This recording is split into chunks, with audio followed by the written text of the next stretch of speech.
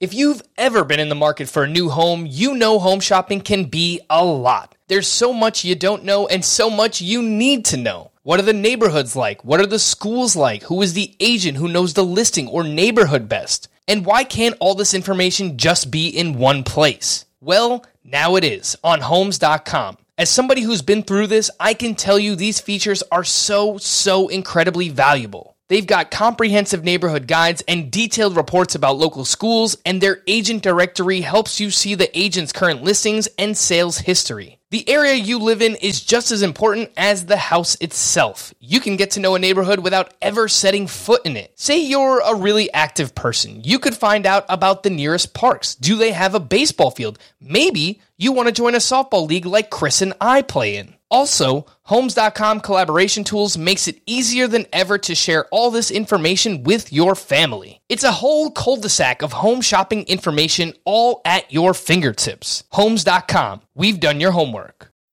Welcome to the Fantasy Baseball Today podcast from CBS Sports. High drive, center field, hit the wall, grand slam. This is magnificent. Got a fantasy question? Email fantasybaseball@cbsi.com.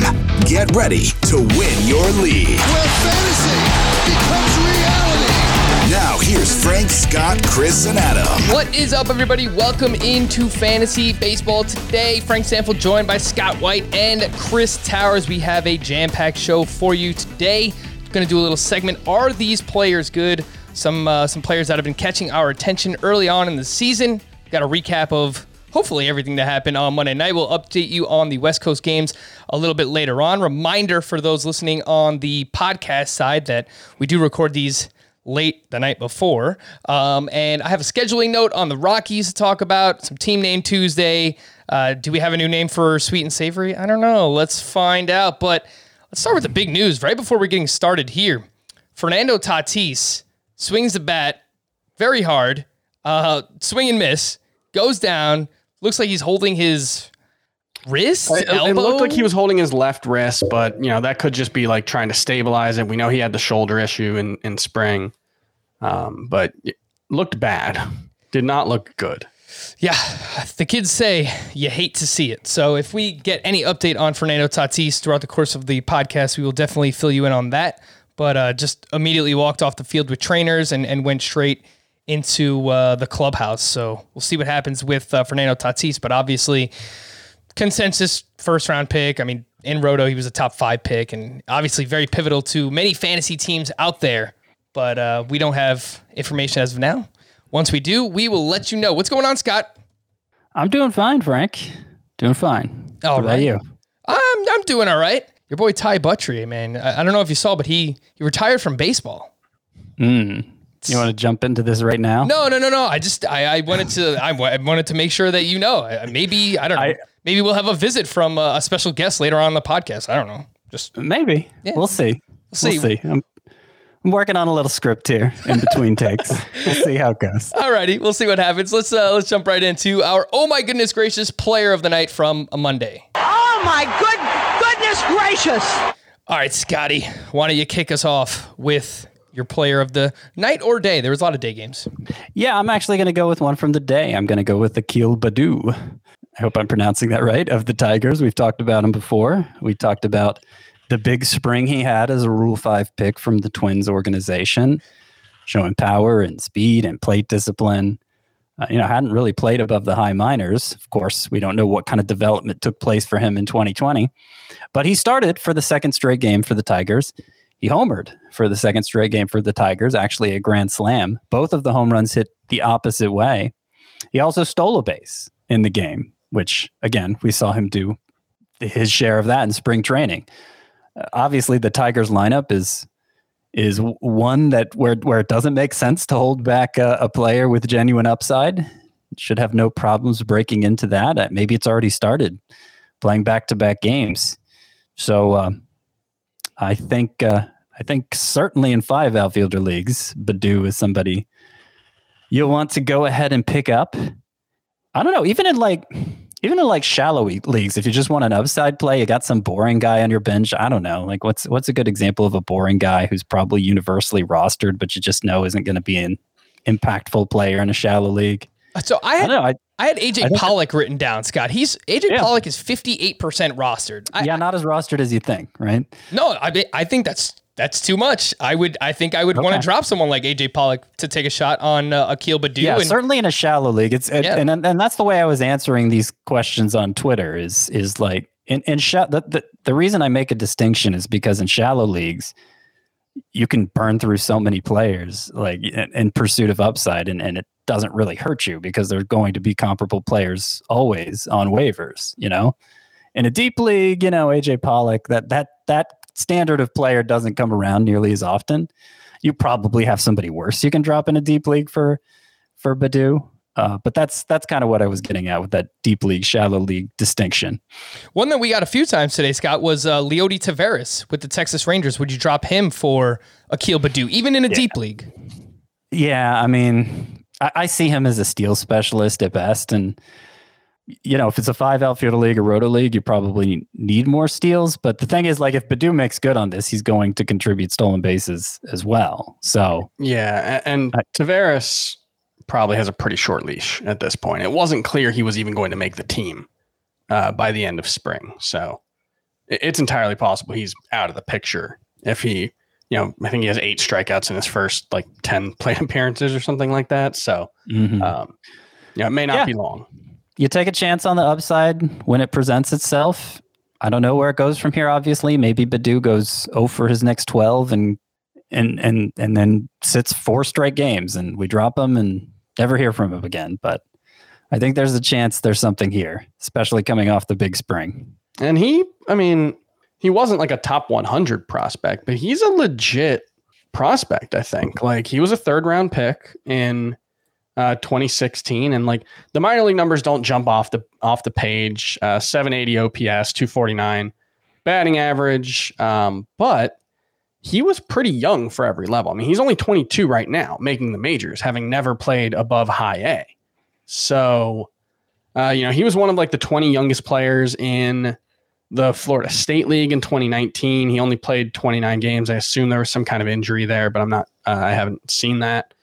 2018, he was, again, one of the 26 youngest players. So, there's the potential that there's something real here. And it's Team Name Tuesday, so you can always go with Scooble Baddoo. No reaction. Is that a Scooby-Doo thing? No, it's just, yeah. It's okay. Yeah, no, you could do that. You could name the team that. They hate it. It's fine. Akil Baddoo is 18% roster on CBS. I think that number should be a little bit higher. Had an absolute monster spring too. 13 for 40 with 5 home runs, 4 steals, a good amount of strikeouts, 14 Ks, but he also walked 10 times. So balance it out a little bit there. Chris, oh my goodness gracious, from Monday. Can I do 3 different guys? No. Wow. No? Okay, I'm not allowed. Oh, am I a goodness? They're all, well, I ask because they're all very similar, actually. And it's a trio of lefties who looked or are, as we are currently talking, are in the midst of looking very, very impressive. But if I have to pick one, if you're going to call the police on me because I didn't pick one player. Those are the rules. Big fan of rules. Steven Matz. He looked excellent today. 95.3 miles per hour with his fastball. That was up about a mile per hour. He was consistently higher early on in the start. He couldn't quite hold on to it. But, last year we saw that was the highest velocity he'd ever had before. I think there was a mile and a half per hour jump up in velocity for Matz from 2019 to 2020, and he's up again. He had 15 whiffs on 91 pitches, 32% changeups, 12% curveballs, 9% slider. So, a legitimate four pitch mix. He got whiffs on all 4 of those pitches. Yes, it was the Rangers. They don't have a good lineup, although they, hit pretty well in their first series. I guess Steven Matz is better than anyone the Royals have, but I'm very impressed by what Steven Matz did today.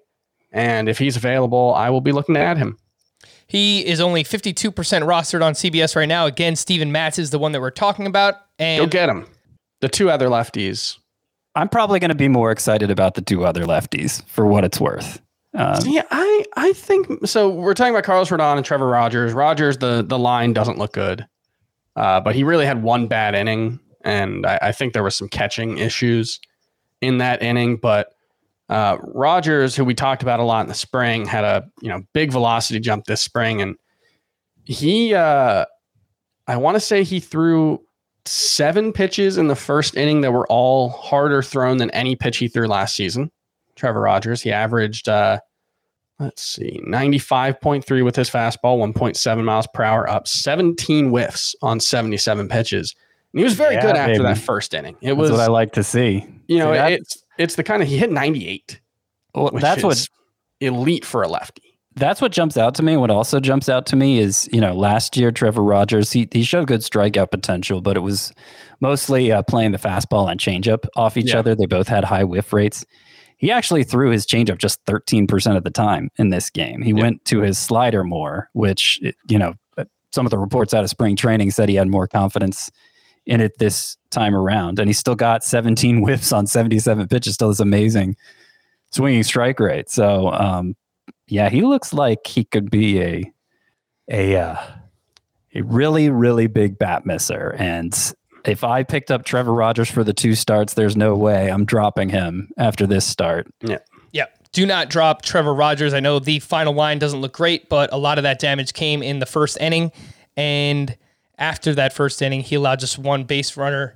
He had 4 walks in the first inning. Yeah. I think he might have been overthrowing because he dialed the velocity back. And that's the kind of thing when you show you can throw 98, that kind of makes me think like, well, maybe he should throw 95, 96, have a little better command, but still have 98 in the back pocket. So that might have been what happened as the start went on. So that's basically our Are These Players Good segment, because I had Akil Baddoo and I had Steven Matz in there. So I should have known that you guys were going to choose them anyway. But Scott, would you drop someone like David Price for Steven Matz? David Price is still 64% roster on CBS. I don't have a problem dropping Price. I don't. How about I'm going to give you 3 lefties in a row here. Mad Bum, David Price, Andrew Heaney. They're all between 64 and 65% roster. Would you drop all 3 of them for Steven Matz? Yeah, they all seem super replaceable to me. I'd be fine with that. But again, I would prioritize Rogers over Matz. I would prioritize.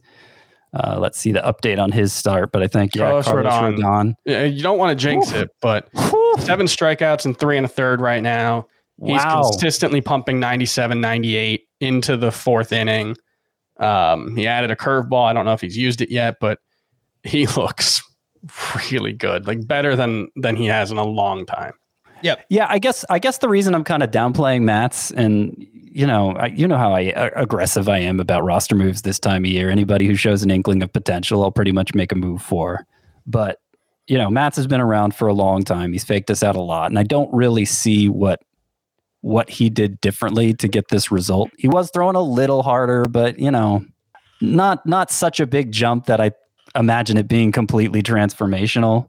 He did throw his changeup more than we're used to seeing 33% of the time. Last year was the highest he ever threw at 25% of the time, but last year he was also awful. So I don't know. I'll just point out like I said earlier, his velocity was up. He was throwing in 2019, he was 93.3 miles per hour. 2020, he was 94.5. In this one, he was 95.3. So he's throwing significantly harder than he has for pretty much his entire career, except for his rookie season, which was pretty brief. Okay. So we're just compared to last year. It's not that much higher, but you're saying compared to the rest of the career. Compared to the baseline, yeah. Mm-hmm. Again, that is Steven Matz. So I think we kind of agree that he's good. And a few names that, again, you could drop for him: David Price, Madison Bumgarner, Andrew Heaney. Carlos Rodon is currently pitching against the Mariners. We'll update you on his line later on in the show. Oh, my goodness gracious, for me, I just wanted to highlight JD Martinez, along with a few other hitters, just because I feel like, is going to be under such a microscope this first month of the season, because last year just completely plummeted, fell off the face of the earth, 680 OPS. Obviously a weird season for him, a weird season for everybody, but specifically mentioned that not having in-game video was a big adjustment for JD Martinez, and other players have talked about it as well. Christian Yelich and Javier Baez, to name a few. But so far, Martinez has looked great. On Monday, 2 for 3 with 2 walks, hit his 2nd home run of the season. He had another ball off the wall in center field in Fenway. That actually was only a single, so that's just hilarious because he's so slow. But yeah, I want to pay attention early on. I mean, just back in 2019, he was the 21st best hitter in both roto and head-to-head points. So, I mean, if he comes anywhere near that, based on where he was being drafted, usually rounds, I don't know, anywhere from like 6 to 8, then he's going to be a huge value. And the OPS for JD Martinez was up over 900 each season between 2016 and 2019. So he's hitting the ball very hard so far for what it's worth. It's a super small sample size, so like you don't want to overvalue it, but I'm just going to continue to update people on these hitters that we're watching very closely from last year that struggled. And I want to mention that with JD Martinez, as great as he's been, both Brewers sluggers, I guess you can call them, but Keston Hiura on the complete other end of the spectrum, he's 0 for 15 to start a season with 8 strikeouts and 0 walks. And strikeouts were the big issue for Keston Hiura last year. Same with Christian Yelich, just 3 for 15 to open the season with 9 strikeouts, only 1 walk, a 56% strikeout rate. He only has 16 plate appearances, but the strikeouts were an issue for both Keston Hiura and Christian Yelich last season. Scott, any takeaways on any of these guys? JD Martinez, Hiura, Yelich? It's still early. Yeah, I mean, the one I worry about is Hiura because it's been, last season, this spring, now entering this season.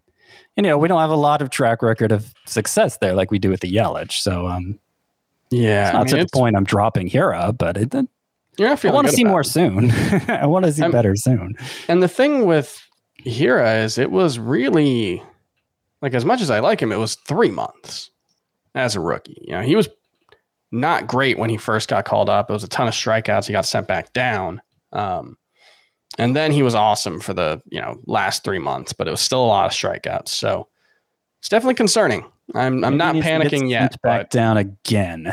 What's that? Maybe he needs to get sent back down again. Sometimes that happens. Sometimes it takes a little while. Yeah, but yeah, it's been concerning for Keston Hiura.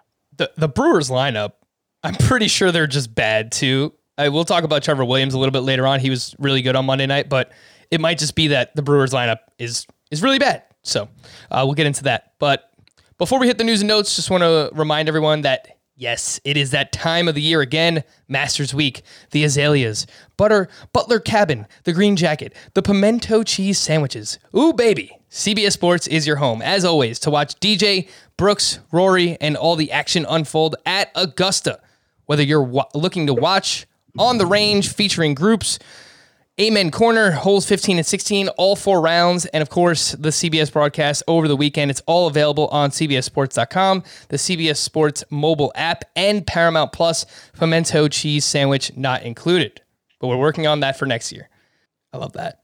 That was great. Some news and notes. The Marlins placed Eliezer Hernandez on the IL with that right biceps injury that he suffered over the weekend. Garrett Cooper was placed on the COVID IL after he had a bad reaction to the COVID vaccine. Craig Mish reported that it should not be a long stay on the COVID IL for Garrett Cooper. The Orioles placed Austin Hayes on the 10-day IL with a hamstring injury that should help shore up some playing time for Cedric Mullins, who is off to a pretty nice start to the season, and he led off Monday against the lefty, Jordan Montgomery, so it was nice to see Cedric Mullins still in there. Danny Jansen left Monday's game after getting hit with a pitch on his knee. Maybe this opens up more playing time for Alejandro Kirk, so we'll be paying close attention to Danny Jansen. Some Padres updates outside of Fernando Tatis, of course. Trent Grisham should be able to return from his hamstring injury this weekend against the Rangers, and catcher Austin Nola is close to taking at-bats at the alternate site. Sonny Gray, who is dealing with a mid-back strain, said he felt, quote, really, really, really good during his 60-pitch outing at the Reds alternate training site on Monday. He is targeting a mid-April return. Julian Merriweather, lots of fab bids this weekend that we were talking about. He may not pitch in back-to-back games early in the season. Apparently he almost... Go ahead. Yeah, Jordan Romano was once again, I think, used in the way a closer would be used today. He didn't actually come into the game, but he was warming up on 2 separate occasions in both the 8th and 9th inning when, what's his name? Maiza. I don't know his first name. I'm sorry. And then Rafael Dolis struggled in the last 2 innings. So, obviously Julian Merriweather, if he wasn't available, that's one thing, but they were looking to bring Romano in to put out a fire if they needed to. Yeah, I mean, we're going to have to follow this because Blue Jays so far look like a pretty good team, and obviously whoever their closer is going to have a ton of value for fantasy purposes.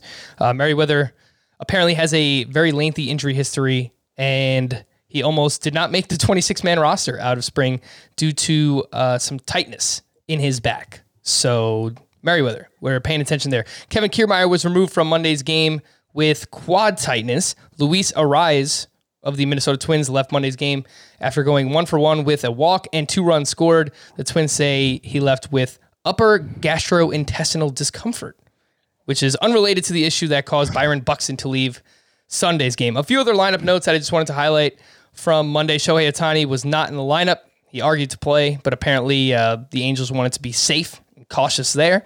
He should be back in the lineup Tuesday, they were saying. Tim Anderson, dealing with that hamstring injury. He left Sunday night's game. He was out for the White Sox, and it sounds like he will miss the entire series against the Seattle Mariners. Adam Eaton was also out of the lineup.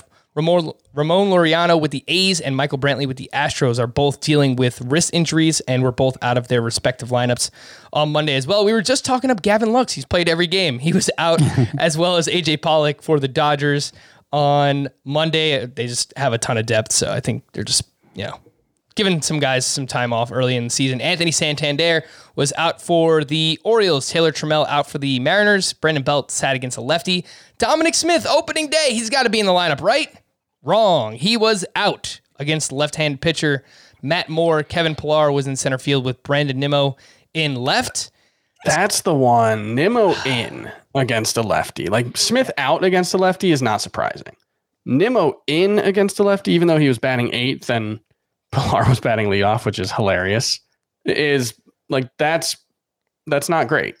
I think Smith's probably a better hitter against lefties than Nimmo is. At least he definitely has looked like it over the last 2 seasons. There really hasn't been any discernible split for Dom Smith. So, you hope it's just kind of a talent will win out and he'll hit well enough to force the issue and it won't matter. But this is the kind of thing where if Smith just randomly starts out with a poor 3 weeks to the season, it could be tough for him to find playing time.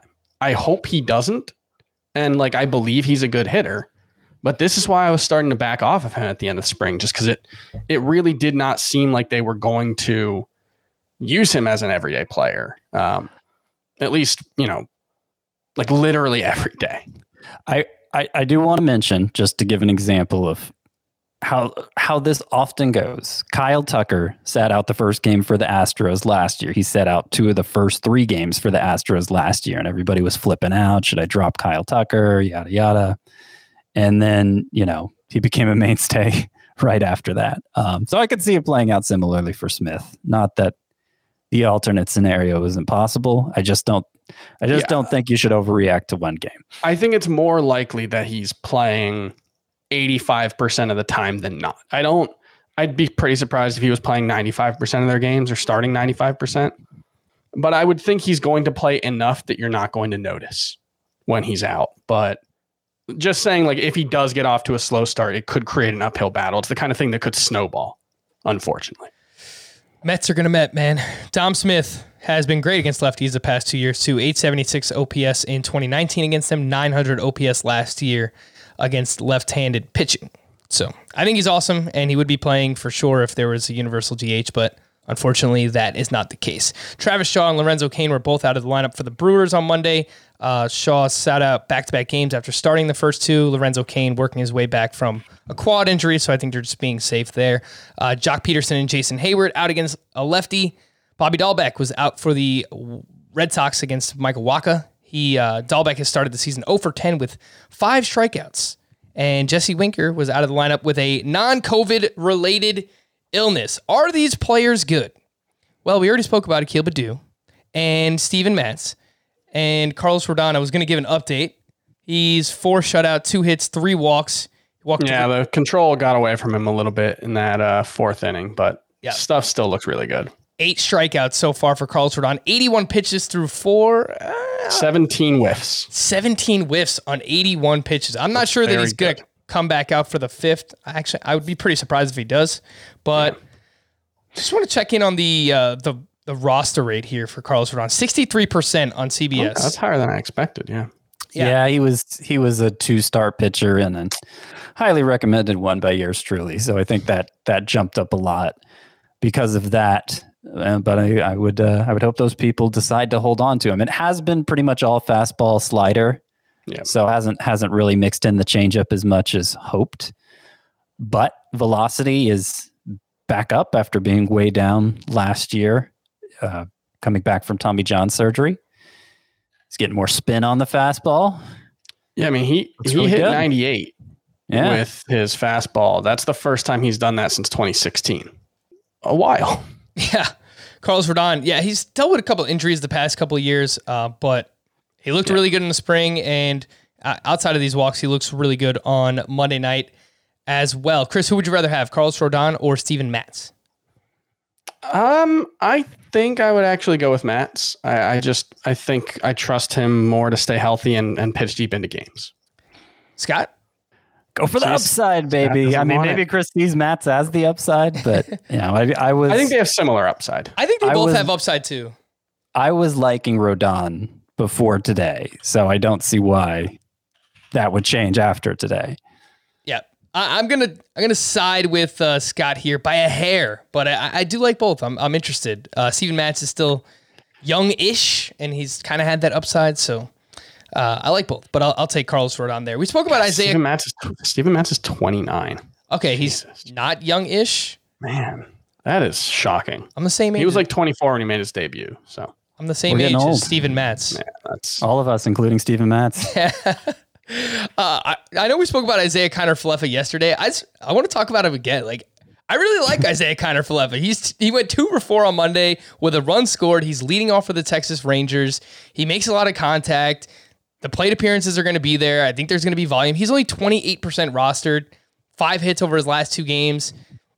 Scott, I mean, should he be much higher rostered than 28%? Look, I had my flirtation with Isaiah Kiner-Falefa last year. We all go there at some point, but I think 28% is about what it should be. You know, he's going to play a lot. He's going to have numbers because of that, but they're not going to be any numbers that really set you ahead anywhere. Maybe above average in stolen bases, but that's it. I will say I think he's a fine option if you lost Ke'Bryan Hayes.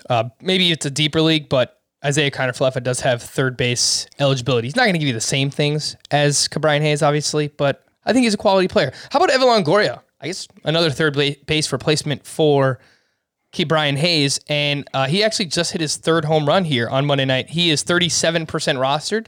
Longoria has 3 home runs in 4 games to start the year, and last year he was actually surprisingly, he was solid, but the underlying numbers were way better. He had 254 expected batting average, 280 for Longoria, 425 slug with a 521 expected slug. So, Chris, is Evan Longoria good? He's had a very nice career. Was one of the best baseball players in the world for quite a while. I think he can be fine. I think he can be Brian Anderson-esque maybe, but I don't think is he playing every day so far? Yeah. Because I think the expectation was that he wouldn't play every day, but if he is, that does change it. I think, in a 15-team roto league, you can add him to your bench. I think that's fine. The one who's not playing every day is Tommy La Stella. Yeah, Tommy La Stella. That's very frustrating. Tommy La Stella has started one of their first 4 games. Yeah. Wow. And that's the opening series was in Seattle. They had the DH spot. Yeah. That's frustrating because he was batting leadoff all spring. So I don't know what's going on there. That's disappointing. It's been bad for my team. It's 3 lefties that he sat against, and he bats left-handed. But he was batting leadoff against lefties in spring too. Yeah, so maybe because Brandon Belt was sick. Yeah. Belt's not in the lineup today either. Yeah, no, it's not what you want. That's a team that does have a lot of moving parts. So maybe that could be an issue all season long. Chris, who would you rather have as a Ke'Bryan Hayes replacement, Longoria or Kiner-Falefa? I think I would go with Kiner-Falefa. Nice. Yeah, I think I would. All right, here's a bonus one. Is this guy really good? And no, it's not a Yankee thing, but Jordan Montgomery up against the Orioles. wasn't their best lineup. Anthony Santander was not in the lineup, but 6 shutout on Monday, 4 hits, 7 strikeouts to 0 walks, 16 whiffs on 73 pitches for Montgomery. He threw 5 different pitches at least 10 times. So he has a bit of an arsenal, and last year the surface numbers were not great, but 5.11 ERA, 3.64 xFIP with a 12.9% swinging strike rate. That would have been tied for the same mark as Trevor Bauer. So Scott, 80% roster for Montgomery. I don't think he's really out there outside of shallow leagues. Add him if he's available in your league. But is there a chance that he's really good? I think there's a chance. Yeah, he wasn't. He didn't get a lot of attention from me as a sleeper coming into the season, but you could see the argument. I mean, he was a hard luck case last year, as you already spelled out. The expected stats looked a lot better than the actual ones. He's always shown good strikeout potential, and I mean he used his changeup, I think, more than any other pitch today, and it is a really good pitch. It's 16 whiffs on those 73 pitches. He threw his changeup a third of the time and got 9 of the 16 whiffs on that. So the fact he went 6 innings on just 73 pitches, I know it was against the Orioles, but you do that against any team, like it's really impressive. So yeah, I think, he's not there yet.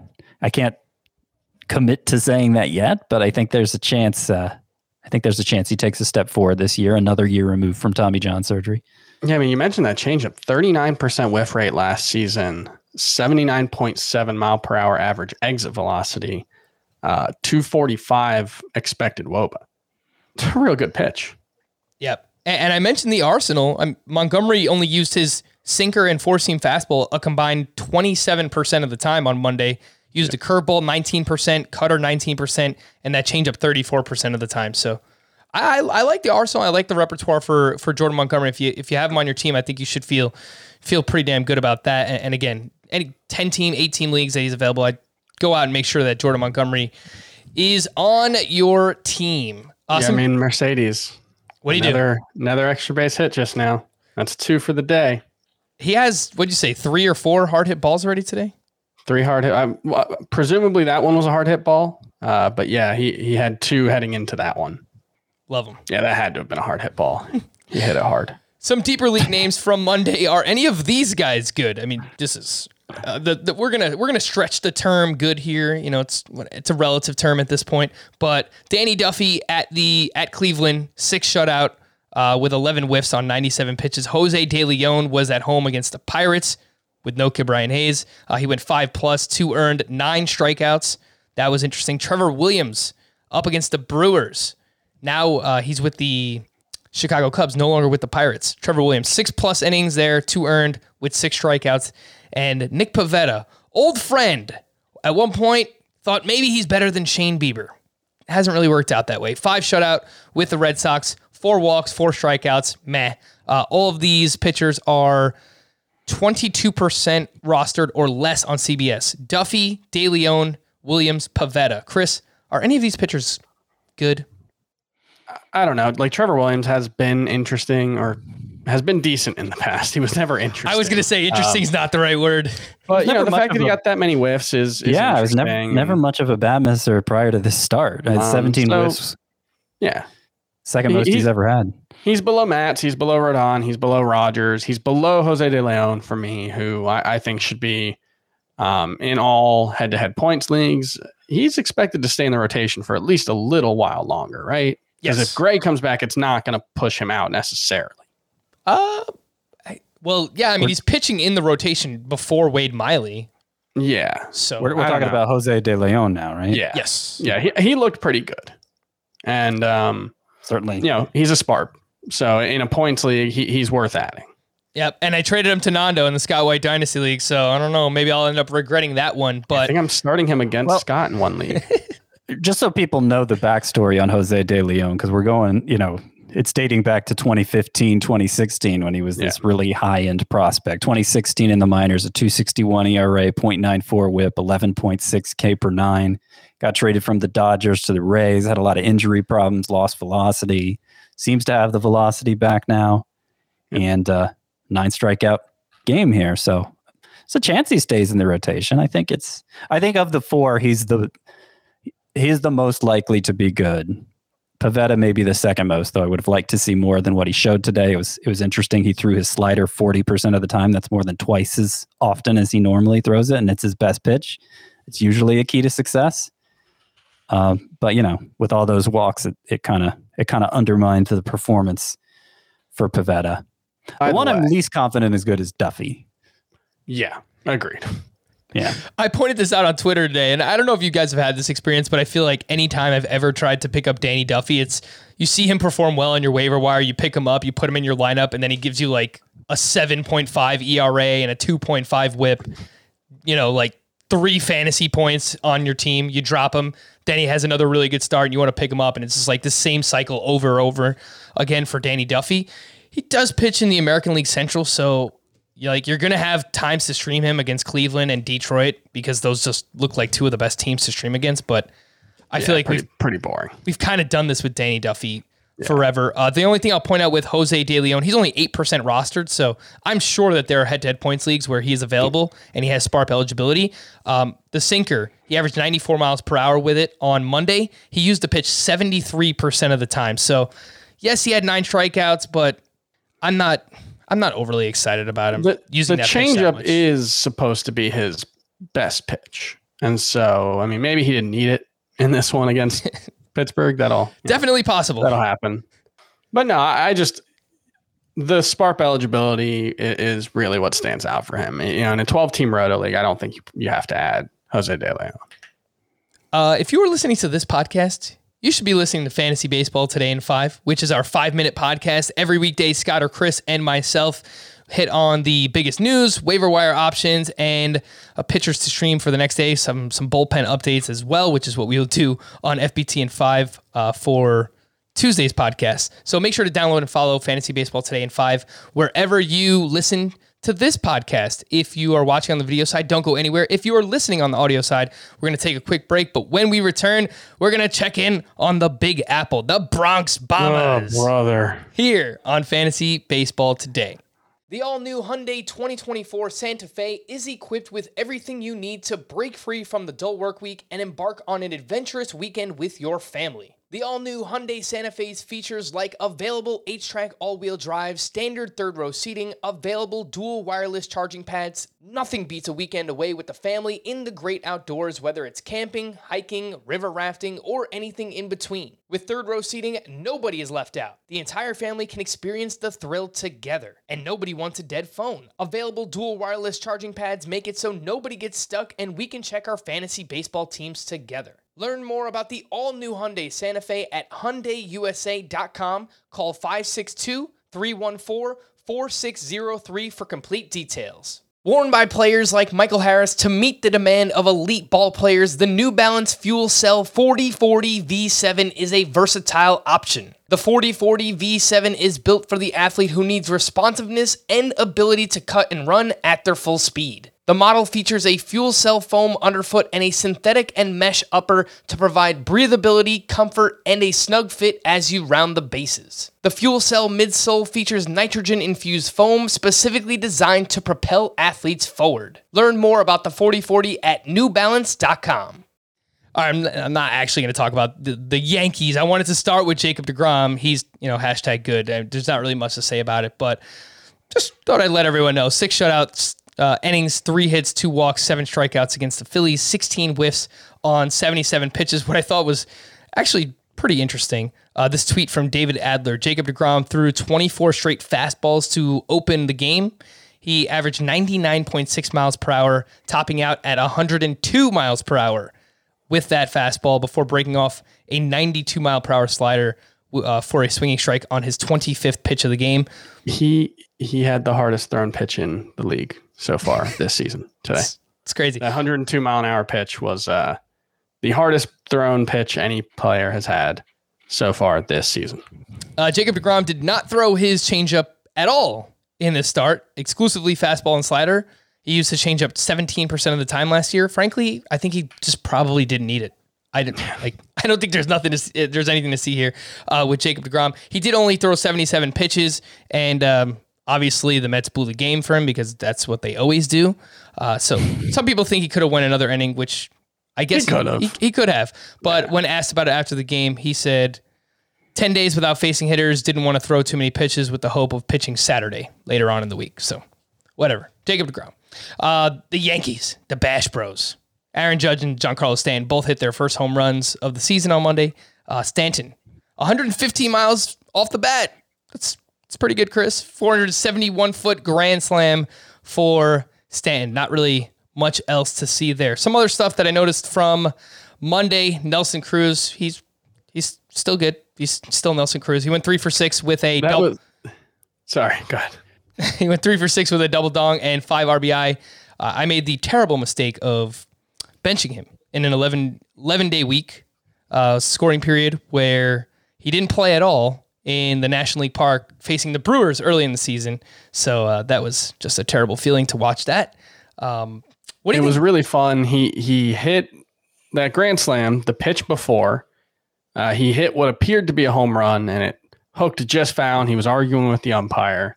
They didn't side with him, and so he come back on the next pitch and 114 mile per hour home run. He's still doesn't appear to have gotten worse yet. Nelson Cruz. I'm sorry I ever doubted you, Nelly.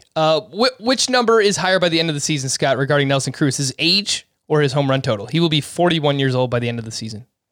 I think safe money is age. I'll take the under. Though. But it might be close. It really might. Yeah, I'll take the under whenever the over-under is 40. Honestly, what I'm most worried about is they were talking about this in spring with both him and Josh Donaldson is just because of how old they are. Maybe sitting them more this year. We'll see. We'll see how that goes. I asked that question. I put out a Twitter poll on Monday, and 51.2% say Nelson Cruz's age will be higher than his home run total. But that's close. That is that. Whenever you see the poll that close, that's a good poll. A few updates on some starting pitchers, some fringy guys from Monday. The first leg of a 2-start week for Matt Shoemaker, who was at the Tigers. Please just stream your pitchers against the Tigers. 6 innings, 1 run, 5 strikeouts, 0 walks, 11 whiffs on 92 pitches. He is 49% rostered, and I'm guessing it's that high because he has a 2-start week.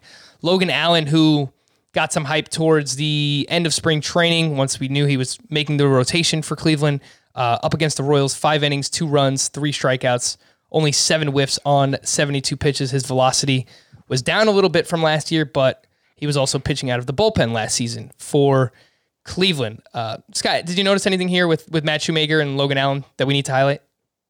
No, not really. I mean, Shoemaker threw 33% splitters, which is always a good sign for him. That's his best pitch. But got to stay healthy. And even if he stays healthy, I don't think he'll be a big enough strikeout guy that'll have to be rostered in every league. He's somebody you'll probably see a lot in like the 10 sleeper pitchers for the upcoming scoring period, depending what the matchups are. Tristan McKenzie relieved Logan Allen, and apparently Cleveland does not need a 5th starter until April 13th, so that is why they wanted to get Tristan McKenzie some work. He finished 3 2/3, 1 earned run, 4 walks, don't like that, but 5 strikeouts, 11 whiffs on 58 pitches, and I was watching that game.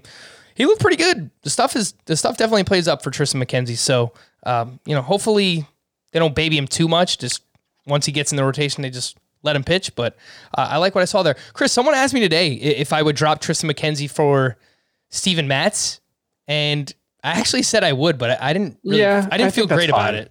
Yeah, I think it's fine. I'd rather stash McKenzie, but if he's not in the rotation to start the season, it might be hard to stash him. I'm definitely facing a couple of situations in leagues where, because I have guys like Wander Franco or Joe Adell or Zach Gallen, I'm already starting to run into, I don't have anyone I can drop or anyone I want to drop. And so sometimes you have to make tough decisions. Mm-hmm. Yeah. And I think it's one of those scenarios where, I'm just thinking about layman fantasy league, right? I'm not thinking about a bunch of experts. If you drop McKenzie, a guy who isn't going to make his first start until when, you said, Frank? April 13th is about when they expect him to start. Yeah, I just don't know that's going to send the sharks, send the piranhas swarming, Yep. To pick them up. It's also about, when you drop someone, will they get picked up? That's part of the equation as well. Yep. Whit Merrifield already has 3 home runs for the Kansas City Royals. He has never hit more than 19 in a season, so a nice little power surge there to start the year for Merrifield. And Chris, I know that you were paying close attention to Mike Foltynewicz. He was going up against the Blue Jays on Monday. 4 innings, 4 earned, 2 have 7 strikeouts. The fastball velocity at 93.9 miles per hour, which is down a tick from 2019, and it's down about 2.5 miles per hour from his breakout 2018. He's only 12% rostered, but I think if you need to clear a roster space in a deeper league, you could, absolutely droppable. You could drop Mike Foltynewicz.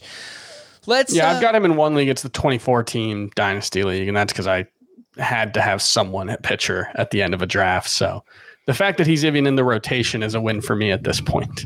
Chris, I offered you Julio Urias and Aaron Sanchez for Joe Musgrove last week in a Dynasty League. Yeah, that wouldn't help.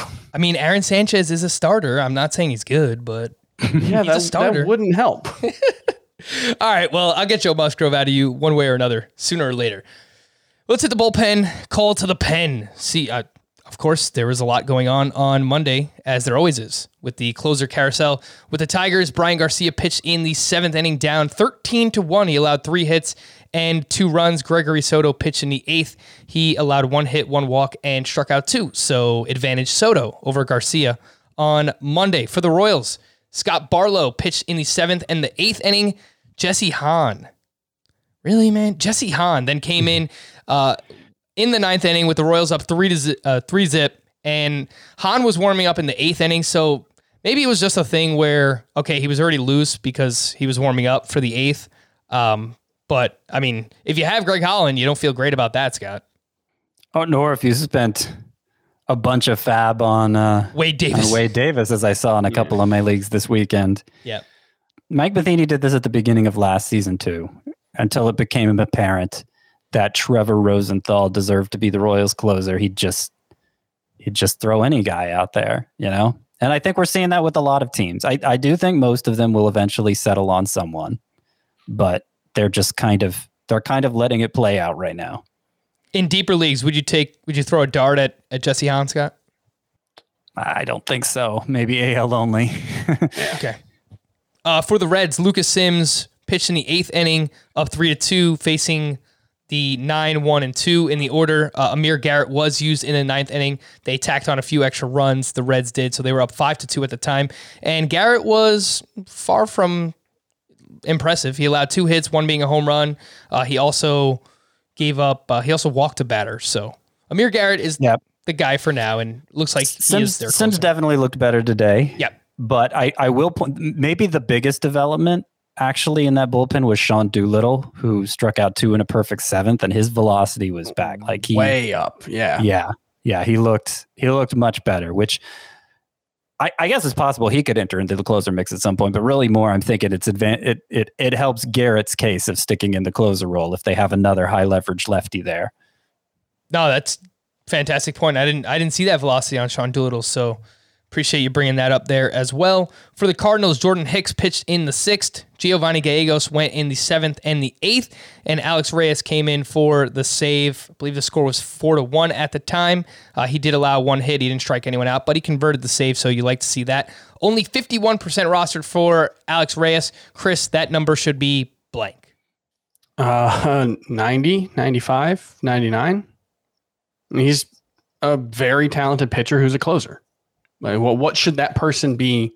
Like, is Julian Merriweather higher than him? He shouldn't be. So I'm not going to argue with you. At least whatever Julian Merriweather is. 2 closers who weren't used on Monday because they've been used a lot recently. I think it was back-to-back days for both of these guys, but Hector Neris was not used for the Phillies. Jose Alvarado picked up the save, but he was pretty rocky himself. Craig Kimbrell was not used for the Chicago Cubs. He pitched in back-to-back days. Alec Mills picked up the save for the Cubbies. And just Julian Merriweather is also rostered in 51% of leagues. So, yeah. Reyes should be at least 52. Oh, okay. Reyes, yeah. Yeah. I mean, Reyes should be like 85, 90%, I think. I do still think it's Jordan Hicks's job in the long run, but I mean, if you could only pick one Cardinals reliever to roster, I think it has to be Reyes right now. Yeah, and I don't think they're going to remove him from the role unless he gives them a reason to do so. So if he performs, then they're just going to leave him there. I don't see why they would change it. teams I think that's a big if. But I just don't think teams want to, change horses in the middle of the proverbial stream. So if Reyes is pitching well, I think it's his job. I mentioned I had a Rockies note at the top of the podcast, and shout out to Bud Elliott, one of our other producers here at CBSSports.com. He does a bunch of awesome stuff with college football. But he pointed me out that for the Colorado Rockies, by July 4th, they will have played 48 home games and 37 road games. So I thought it was pretty interesting, and someone was trying to make a trade with him, so that's why he pointed it out. So, if anyone gets off to a slow start and you're looking to buy low on Rockies early in the season and then maybe sell them off in the second half of the year because they will play less home games in the second half of the season, I just thought that was an interesting nugget there for the Colorado Rockies.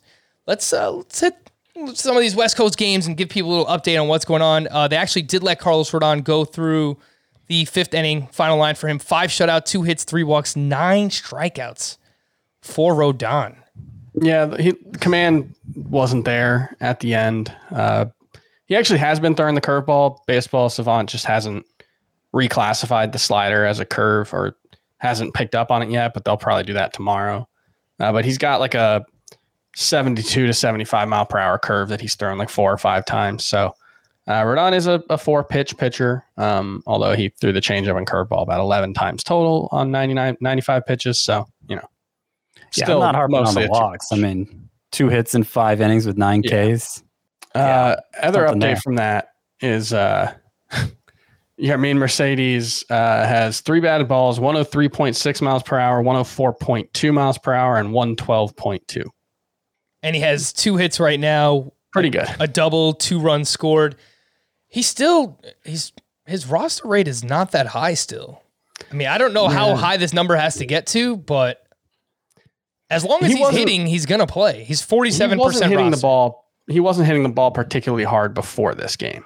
For what it's worth, he only had a 33.3% hard hit rate, only 2 barrels, 85.5 mile per hour exit velocity. So, this is impressive. The 112.4 or whatever max exit velo, that's pretty good. So, just still an interesting guy, not necessarily someone I think it needs to be rostered in all leagues, but definitely anywhere where he's catcher eligible. Yes, which is on ESPN. So if you play in an ESPN league, go add Yermin Mercedes, and more than likely you will be starting him at catcher unless you, have Salvador Perez or JT Realmuto or Wilson Contreras. Anything else in this game on the other side for the Mariners? Justice Sheffield, 5 innings, 8 hits, 6 runs, 4 of those earned. Did have 5 strikeouts, 2 walks. He hit a batter. It's a pretty blah start here for Justice Sheffield. Blah. Yeah, I wouldn't say I'm dropping Justice Sheffield, but I have him in a handful of leagues, and if it comes to it, like if I have the opportunity to add Rodon or Rogers, I would probably rather have those guys than Sheffield. Anthony DeSclafani against the Padres. It's DeSclafani's Giants debut. 5 innings, 1 run, 4 strikeouts against the Padres there. Donovan Solano picked up another hit and stole a base. Ha-Seong Kim, that's a name to pay attention to if there's anything serious with Fernando Tatis, which just please cross your fingers that is not the case. But Kim could, potentially walk into an everyday role here with the San Diego Padres. Adrian Morejon made his season debut in the rotation for the Padres. 4 innings, 2 runs, 1 walk, 2 strikeouts there. Frankie Montas, man, we should talk about him because he got just lit up by the Dodgers. And I get it, it's the Dodgers, which is fine. And the velo was way up for Montas, but he was all over the place, had no command. 2 2/3, 7 hits, 7 earned, 3 walks, 4 strikeouts. Coming off an inconsistent year, let's call it, in 2020. This guy, I'm not going to say make any rash decisions and drop Montas, but this is not what you want to see in his first start of the season, obviously. No, but if you're looking for a reason to be encouraged, he threw his splitter 23% of the time, I believe, which is much more than we saw last year. And, that's what we were crediting for his breakthrough in 2019. He acknowledged the spring he needed to get back to throwing it, and he did. So that's, that's good to see. We're going to need to see some results to go with that sooner than later. But yeah, he didn't really have a feel for the splitter in this game, especially early on. He bounced. I was looking at the Illustrator box score thing, and looks like he bounced 12 of the 21 splitters that he threw. So definitely needs to have better command of that. Yeah, the velo, I mentioned it was up. So the splitter was up almost 2 miles per hour. His slider, Frankie Montas' slider against the Dodgers, was up almost 5 miles per hour. He was throwing his slider 90.8 miles per hour. So I think he was just really amped up and potentially overthrowing here. First start of the season for him, but I'm not dropping him yet. But he obviously needs to get better. The more interesting guy might be the other guy pitching in that game, starting in that game. 100%. Dustin May, who has always had great stuff, but didn't get many strikeouts, didn't get many whiffs. 16 swinging strikes on 85 pitches today, 8 strikeouts in 6 innings, no walks. 9 swinging strikes with his cutter. He threw 18 of them and got 9 swinging strikes. I mean, that pitch is ludicrous. He throws it. He's got a 93 mile an hour cutter. So, it's still he was still mostly sinker fastball, sinker four seam. So, 68% of his pitches were those. I think it's going to be hard for him to remain a high whiff pitcher if he remains so sinker and four seamer heavy. But this was a very good first start for Dustin May. Definitely a step in the right direction, and seeing those whiffs being there and using his breaking stuff a little bit more than he normally does, that's definitely an encouraging sign for Dustin May. I do want to highlight a couple people that are talking in the YouTube chat right now. They're talking about potentially dropping Andrew Vaughn for Nate Lowe. And Andrew Vaughn actually did start for the White Sox on Monday, and pull up and see what he's doing right now, but he is 0 for 2 with a walk and 2 strikeouts. Scott, we're not there yet, right? RBI and 2 strikeouts, not a walk. RBI. But, no, I'm not. I'm not doing that. Too much upside there, too much promise. Worth a longer look than 5 games. And I'll just point out, AJ Puk pitched in this game. 3 1/3 in relief, 4 strikeouts. Velocity not anywhere near where it needs to be, 93.7 miles per hour with his four seamer, maxed out at 95.6. Needs to be much higher than that, but good first appearance for AJ Puk. Someone to keep an eye on if he, when he gets a rotation spot, which should happen eventually. In that Astros-Angels game, there's not a whole lot going on. Jose Quintana and Luis Garcia, the starting pitchers in this game, were not great. Carlos Correa, Alex Bregman, and Jose Altuve each have 2 hits on Monday night. As of now, they might even add on to that. But Altuve and Bregman in particular are off to really, really great starts this season. Mike Trout hit his first homer of the year, which is not surprising. He's Mike Trout. He'll do that. And he is awesome. Scott, Ty Buttrey, man. I don't know if you have any feelings about Ty Buttrey. It's pretty late in the podcast.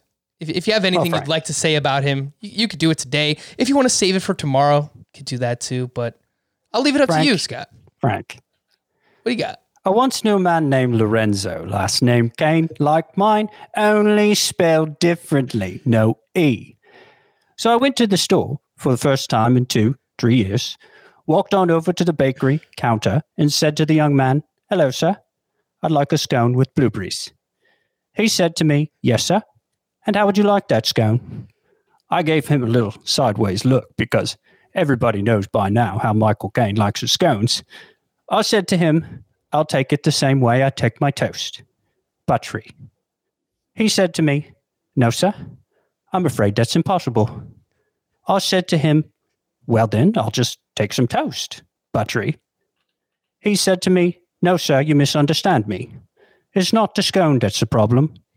It's the buttery." I said to him, "Now how can it be possible for a bakery not to offer bread that's buttery?" He said to me, "Well, sir, the young man we hired to butter our bread has taken an early retirement." I said to him, "Well, sir, do you have anything else?" He said to me, "I do have some rye to sell." So ends the travails of the young pitcher named Ty Buttrey. But Ty didn't die. He's living his best life. And I have this fantasy that one year, while on holiday in a cafe in Florence, I would look across the tables and see him there. He wouldn't say anything to me, nor me to him. But we'd both know that he'd made it, that he was happy. Fantastic job. Once again, the retirement of Ty Buttrey. Maybe. It'll happen at some point again, but maybe one of the last times you hear the old Scotty White, Michael Caine impression. Should I read this poem from Nate in California too, since he... Yeah, sure. Okay. I'll read it in the Michael Caine voice. 'Twas a crisp, cold spring morning when Scott did arise to scan the previous day's box scores with his discerning of eyes. He looked at the angels and thoughts sprang with a flash. What if Michael Caine read the names that he saw on the dash? We heard uproarious tales of toast and of jam. Oh, what a name God had blessed on this man. But fast forward 2 years, and he's gone like old tea. Please pour one out for the career of old Ty Buttrey. Beautiful. Oh, man, great job there. Again, shout out to Ty Buttrey. I never thought that any fantasy baseball podcast would highlight Ty Buttrey's retirement this much, but there you go. You give the people what you want. You got to give it to him. I'm not seeing any update. I really wanted to give the people something on Fernando Tatis, but there's nothing out here right now. We'll just wrap up with some to stream or not to stream for Tuesday. This is for anyone who plays in a daily lineup league. If you have bad pitchers, this segment is for you. If you have Garrett Cole and Jacob deGrom, you probably don't have both of them. But if you have aces on your team, chances are you're not streaming pitchers. If you punted pitcher, maybe you want to stream some of these guys. And we will find out right now. J Happ at the Detroit Tigers. To stream or not to stream? You just said stream your pitchers against the Tigers, but I'm going to say no to that one. Yeah, I'd pass. I mean, they made Matt Shoemaker look good, man. Oh, God. They're so bad. All right, Shoemaker's not bad. We are not streaming J Happ. How about Casey Mize on the other side against the Twins? I'm not streaming him because he's on my bench in a bunch of leagues. I agree. I would not. Yeah, I want to see it first. It first. But no, not stream, but watch very, very intently. He could be. I don't know what his roster rate is, but he could be someone who we're talking about as just an absolute must add after tomorrow night. Yes, the velocity was up throughout the spring for Casey Mize, and he is 55% rostered in CBS leagues right now. Drew Smyly at the Nationals. We don't know who's not available for them. I saw Josh Bell and Trey Turner weren't taking grounders today. I don't know if that they haven't announced who's not on the roster, right? Only they haven't. Kyle Schwarber and Josh Harrison, I know for sure, are not going to be there. But yeah, the only name that matters in terms of whether you use Smyly is Schwarber, but there's a chance there's more. But just regardless, he's not giving you a quality start. I would fall out of my chair if he went 6 innings. But he might give you a lot of strikeouts in a few innings. One of those 4.2 inning, 8 strikeout starts we've been seeing this first week. He could give you something like what Trevor Rogers and Carlos Rodon did. So would you actually stream him? Depends if you need that. If you need strikeouts, then I think we're okay streaming Drew Smyly. He's more likely to help you than hurt you, I think. Following Drew Smyly, we have Wade Miley versus the Pirates. No. Mm-hmm. No, not even against the Pirates. Martin Perez versus the Tampa Bay Rays. Nope. No. Adbert Alzolay against the Brewers. Maybe. That's more of a watch for me, like with Mize. Yeah. I would agree with that. John Gant at the Marlins. No. I mean, the Marlins are just another team where I'm ready to stream anyone, but yeah, probably not with John Gant. Dane Dunning against the Blue Jays. No. Tanner Roark at Texas. No. No, I'll watch Dunning, though. Aaron Sanchez at the Padres. No. Chase Anderson at the Mets. No. Trevor Cahill at the Reds. So it looks like Drew Smyly might be the only one for you if you are looking for strikeouts. Some team name Tuesday as we wrap up here. This one's from Joshua. Gemini Mancini. It's pretty good. From Kyle, Romano's Macarena Grill. Mm-hmm. Yep. That's probably the best reaction I've ever heard from Scott. I like the food ones. Those are the ones that make me laugh. This one's from Matt. You say what I means. Yep. From Thomas, Brandon Steele Meow. I don't understand what this is going for. I don't understand what the meow part of it is. I don't know what the Steele part of it is. I don't know what the Brandon part of it is. This took about a minute for me to There's a golfer realize. named Brandon Steele. Is that what it's referring to? No, I'll give you guys a minute to think about it and see. This one's from Henry. Woodruff and Bernstein. Yep. From Doug. Again. Robles oblige. Oblige. Robles oblige. Oh, is I how like it would be pronounced. Is that something that everyone's supposed to know, and it's just one of those things that I don't know, like everything else? I don't know. I know it because I am interested in French history. Yes. So apparently, Banks says it in Mary Poppins, so it makes me laugh. Noblesse oblige. Noblesse The oblige. inferred responsibility of privileged people to act with generosity and nobility toward those less privileged. Yep, that's exactly the definition I found when I looked it up earlier today. All right, so Brandon Steele Meow. Actually, once I figured it out, I laughed pretty hard at this. Brandon Woodruff. It sounds like a Heath team name. All right, that's a great way to end the podcast. For Scott and Chris, I am Frank. Thank you all for listening and watching Fantasy Baseball today. We'll be back again tomorrow. Bye-bye.